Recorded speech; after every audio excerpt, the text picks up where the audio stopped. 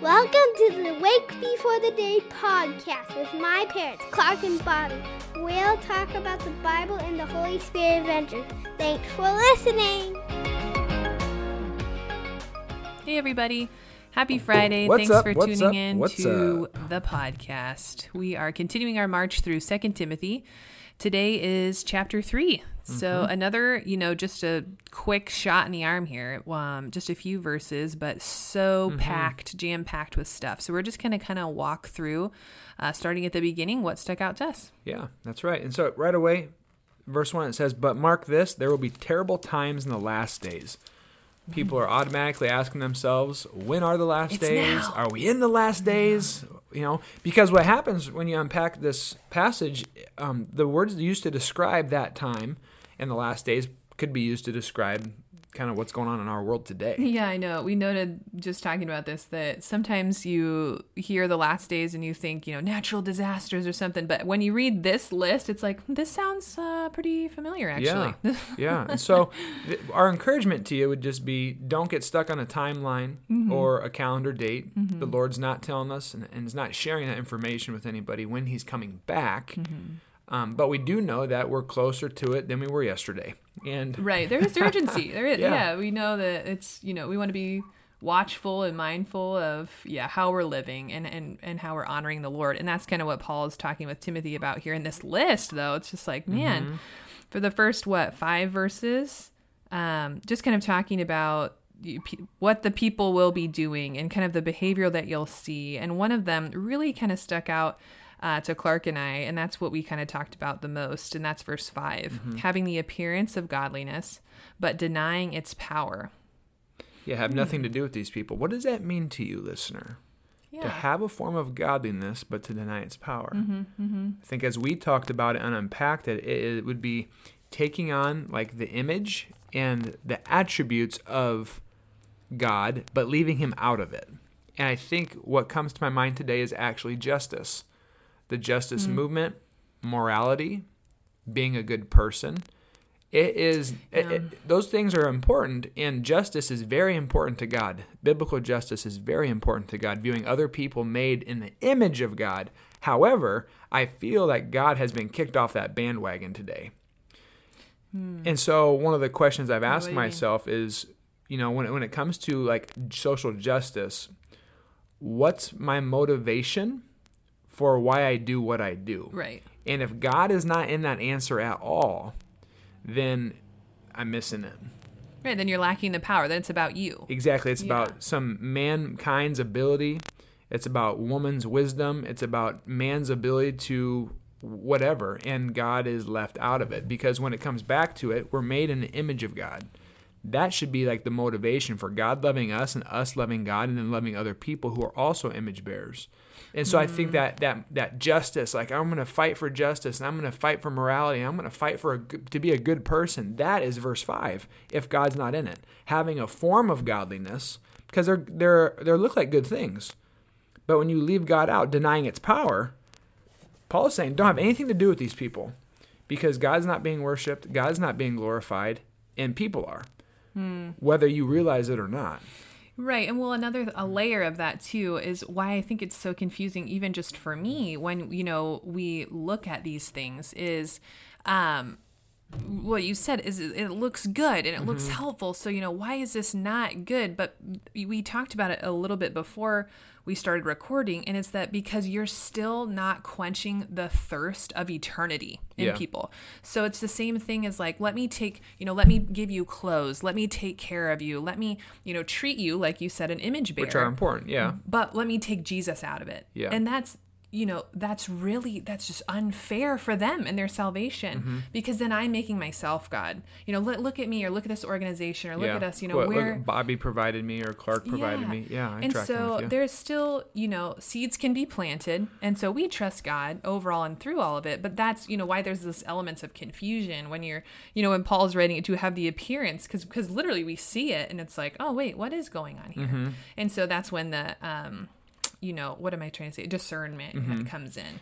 And what's interesting about this, when Paul's writing this letter to the church in Ephesus, that's where Timothy's at, I feel like a lot of these battles that he's talking about in this passage aren't even with the world. It's not with like the Christian in the world.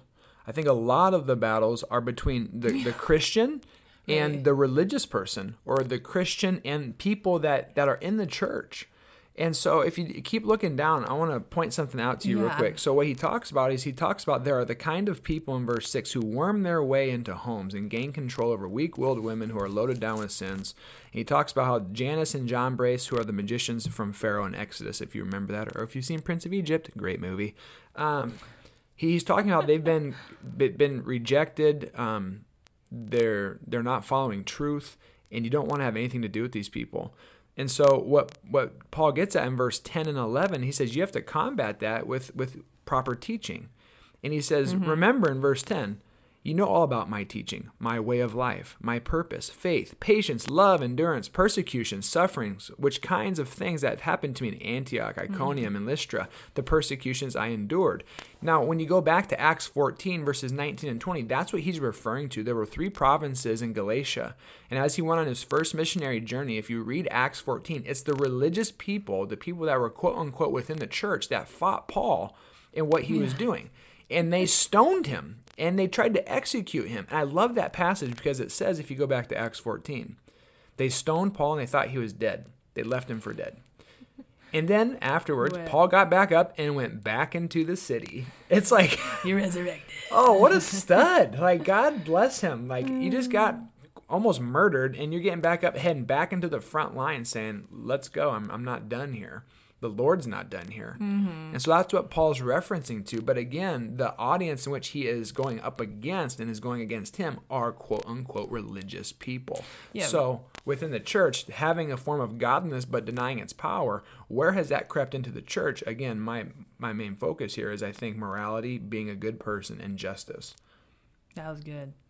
Yeah, that's a good word. Paul, thank you. He's talking about these false teachers that have snuck into the church. He's talking about just that kind of discernment walking in. And in what he gets to later on in the chapter, as he's kind of about to charge Timothy with this, in chapter 4, like, preach the word. And he's all about charges. He's giving charges left and right. Well, Paul's convinced. He talks about that. And then the coming verses is Paul is convinced. He firmly believes. He knows what he has learned. What verse are you referring to? We can all talk about, the same page. What is it, 14? Yeah. But as for you, continue in what you have learned and firmly believe, knowing from whom you learned it, and how from childhood, so from, again, his mom and grandma. But so Paul's talking about Timothy in this, but I'm saying the reason Paul was able to endure these things was, because he, had a face-to-face encounter with Jesus. But I would even say because he is fully convinced. He has conviction. His life is like on the line more than anything. So some people get triggered by those things, like, oh, Paul's kind of boasting here. Like he's saying, look back at my life, look what I've done, look at my faithfulness, unto God.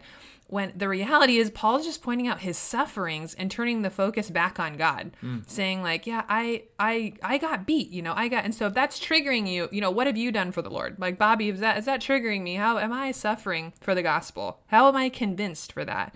And so that kind of leads us then to verses 16 and 17. And these verses we wanted to camp on for a little bit too as we end. I'm sure you've heard them before. I'll read them. All scripture is all scripture is breathed out by God and profitable for teaching, for reproof, for correction, and for training in righteousness, so that the man of God may be complete and equipped for every good work. Thanks for emphasizing the so that. I knew you want to talk about that. Thank you. I appreciate it. Anytime there's a so that or a therefore, you have to figure out what it's there for. Verse 16 is popular, and everybody's got that or has heard that all scripture is God-breathed. And we believe that. What kind of comes to my mind reading this right now is Paul is encouraging us to have a balance between the Word and the Spirit. Because if you backtrack and you look at chapter 1, he's talking about Timothy, fan into flame this gift that the Spirit's been given to you. Like the laying on of hands and the gift of prophecy and all these things that were spoken over and in and through Timothy for the good of the church and for the edifying of the church and for the glory of God. So there's like a lot of Holy Spirit work. If you look at Paul's prayers in 1st and 2nd Timothy and all throughout Ephesians, talking about Holy Spirit work, kingdom coming, like there's talks of power. And then here, I love what he's doing in chapter 3 is he's reminding us to have a balance. You gotta walk in the Spirit while you're clinging to the Word of God. Yeah. Because the Word of God is really the foundation for which we stand. Understanding like what is helpful and what is not. Like what is God honoring and what isn't. What is of the Lord and what's actually of man. And I'm appreciating that. So I'm trying to just picture in my mind a balance again of, on one hand, following the Holy Spirit, and the other hand, clinging to the Word of God. And you have to have both. And if you err on one side or the other, it's going to be a train wreck. If it's just Holy Spirit, you're going to burn up. If it's just the Bible, you're going to dry up. But when you have both Spirit and Word, you're going to grow up. That's a line that was given to me a long time ago that I hold on to. In that verse 17, so that you're going to be equipped for good work. So if you're just following the Spirit and kind of going on with what you feel, you're gonna find yourself in a hard spot. And again, if you're just taking the Bible and thumping people with it, that's not going to do any good either.